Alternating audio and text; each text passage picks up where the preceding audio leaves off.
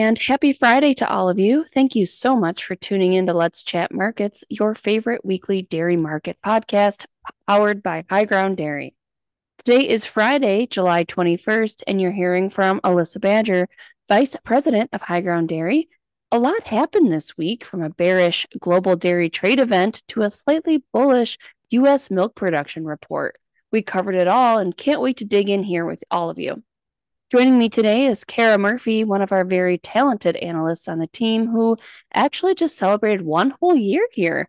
I must say, for only being in dairy markets for 1 year, I'm always impressed by how quickly you've learned these markets, Kara. We're so lucky to have you. Well, thank you, Alyssa. I'm so very happy to be here. Ag has always been a passion of mine, and getting to meet and work with all the amazing people from across the industry and the globe is truly a blessing. Aw. All right, Kara, we had some positive movement happen on the spot market this week. Can you give us a little breakdown? Yeah, so Driveway bounced around a bit throughout the week, and non-fat sits at about $1.12 per pound. Butter rallied today, and with 37 trades, this was the most in a single day for butter since November 2020. But the real highlight this week was cheese.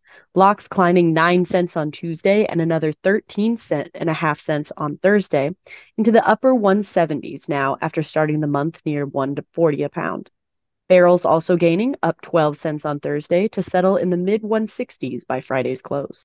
Thanks, Kara. Reverting back to the beginning of the week, the team put out European trade data analysis for the month of May, which was another month that agrees with the price bears, driven by a fundamental supply and demand mismatch. Drought conditions continue to be a key concern for dairy production for the coming months in Europe. However, the current problem is finding a home for the excess production. European milk production was also finalized this week, and that also leaned bearish as it came in stronger than the market was expecting for the peak month of May. Yeah, those volumes from Poland, the Netherlands, and Germany are just so impressive.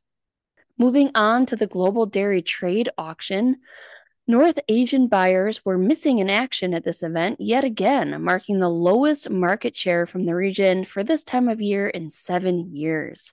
Buyers in general just continue to lack urgency as the supply side of the equation on the global scale leans bearish nearby. As a result, all indices fell lower with the exception of anhydrous milk fat, which really just brought prices closer aligned with where butter has been trading. Even with Southeast Asia and the Middle East swooping in to take on stronger whole milk powder volumes, C2 regular fell yet again. I think those were the real key points there, but be sure to check out our comprehensive breakdown of what happened at this event on our dashboard. So, we focus a lot on the global dairy trade analysis about the fact that China, or North Asia, is buying at much lower levels. Yet we received June import data from China overnight, and it tells another story. On the surface, there was a lot of strength across key commodities for China's import data, but overall market share from the US and Europe was weaker versus prior year, with US losses led by a reduction in demand for dry whey and in the form of infant formula from Europe. However, it is worth noting that a bulk of the gains that were observed in the June data was derived from the New Zealand market.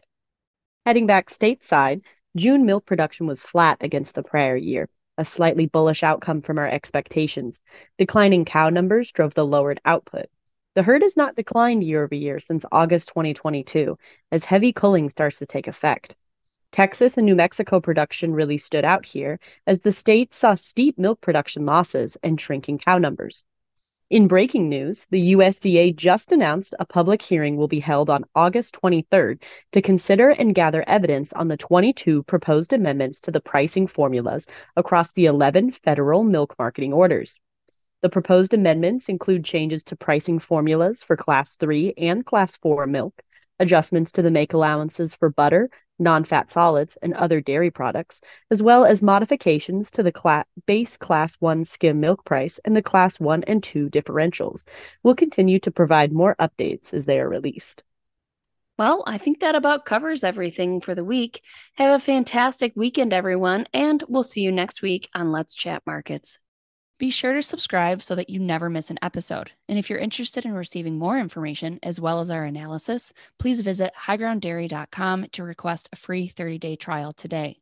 Futures and options trading involves substantial risk and is not suitable for all investors.